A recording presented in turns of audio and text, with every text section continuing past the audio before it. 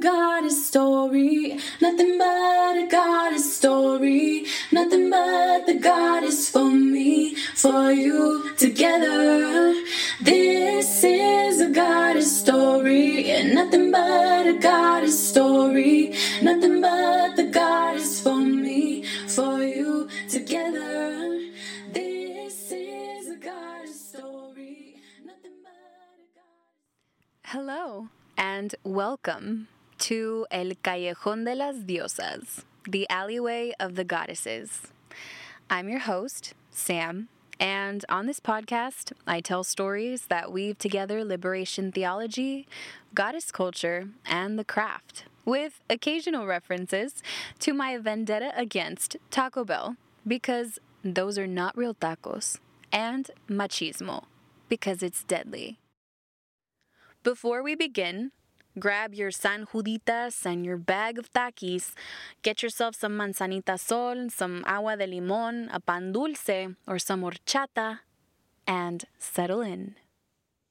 This is a goddess story, and nothing but a goddess story, nothing but the goddess for me. Y así fue. 2,000 years ago, las diosas got together and came before the great wisdom of the universe.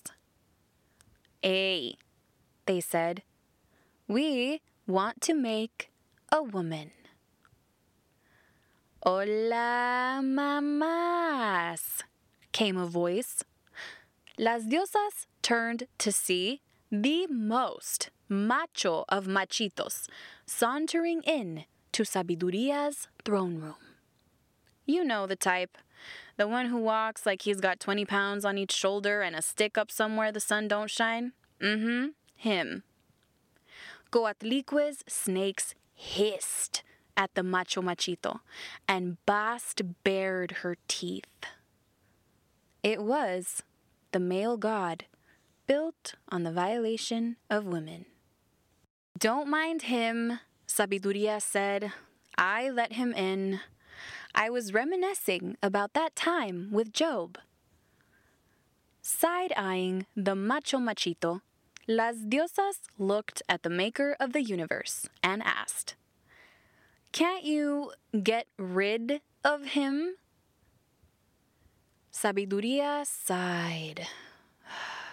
Mira, mijas, I wish I could, but he is not even a part of creation. He purely lives in the minds of men, and even they don't like him. Ugh, Coyolxauhqui muttered. Hey, but he has nice pecs, Diavinus whispered. I wish I could grind up pecs like that, Siwacoat said wistfully, looking down at her molcajete. The point is, Artemis butted in, redirecting, 'cause she's helpful like that. We want to make a woman. Ah, sí, Sabiduria looked pensive. We want to make someone who has the capacity to withstand all that he, Inanna waggled her eyebrows at the macho machito, brings. She will have something from each of us, Tonantzin interjected, so that even though he spreads, she glared disgustedly at the macho machito. Everywhere he goes, there will be an element of us. It will be as though he comes from us, and that is how we will be his undoing. Sabiduria's eyes glowed with the light of 1,000 stars, and galaxies swirled around the throne room, wrapping each of the goddesses in light. So be it, mijas. You have my permission. Go. I love it when Sabiduria does that, Astarte said to herself, lost in the great expanse of stars swirling around her. And so it was that las diosas got together and forged a baby girl. They made a pact, each swearing that they were committed to raising her, on top of choosing the earthly parents they would give her to. And as to where they were going to send her, well, that was a no-brainer. The Macho Machito has occupied Astartes, Hera's, Isis's, Inanna's, and Brigid's territories with his Roman Empire, Coyolxauhqui said. We must send her there. Are you sure? Artemis looked concerned. It seems like Huitzilopochtli's getting ideas. I will handle Huitzilopochtli, Coatlicue said firmly. So, to a town called Nazareth, in Inanna's and Astartes' territory, the baby girl went, and they called her Mariam. Per the pact Las Diosas had made, Mariam's childhood was full of goddess schooling. When she was 3, Chalchiuhtlicue taught her the ways of the water. No, Mariam, not like that, Chalchiuhtlicue sighed. Mira, you touch the water like this. As she touched the water, it shimmered and danced. And now you say, Shalom, be still! The little girl cried out enthusiastically, and the water became still as glass. Very good, Mama, Chalchiuhtlicue nodded. Okay, now you walk. Mariam put her little baby hands in the goddess's palms, and slowly, she put one foot in front of the other, walking on the River Jordan. Mira, no que no, Chalchiuhtlicue smiled proudly. Tlazohcamati, Chalchiuhtlicue, Mariam said suddenly, hugging the goddess's legs with her chubby baby arms. Chalchiuhtlicue's eyes filled, gratitude spilling over. You're welcome, Mama. When Mariam turned 10 and got her first period, Coyolxauhqui, Artemis, and Diana told her about the sacredness of the moon blood and how virginity meant that she was a sexually sovereign person and that this could absolutely never be lost. They also said not to listen to the idiot men who insisted you had to bleed when you first had sex. Anyone who makes you bleed doesn't deserve to have sex with you, mija. Diana looked seriously into Mariam's 10-year-old eyes.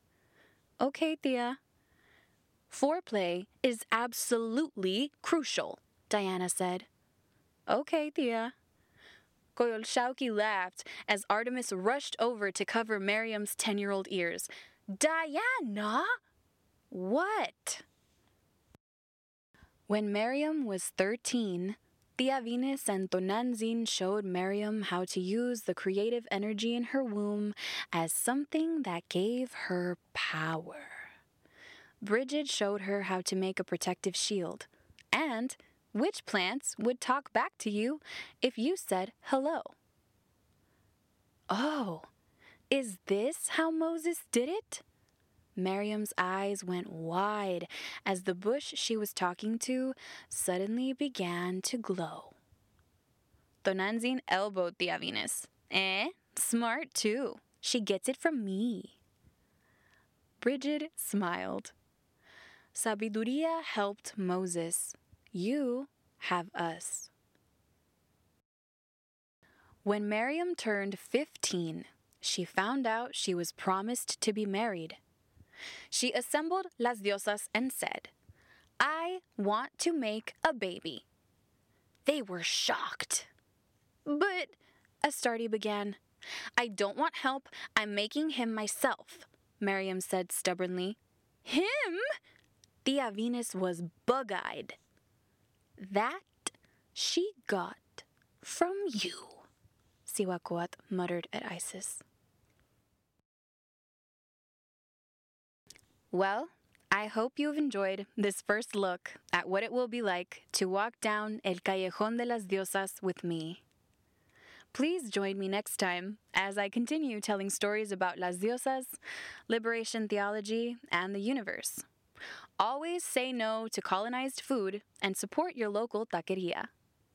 May you always be blessed.